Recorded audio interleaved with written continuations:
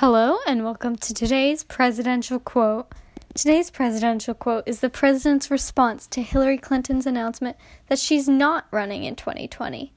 Today's presidential quote is, "Crooked Hillary Clinton confirms she will not run in 2020, rules out a third bid for White House." Aw, shucks. Does that mean I won't get to run against her again? She will be sorely missed. This has been today's presidential quote.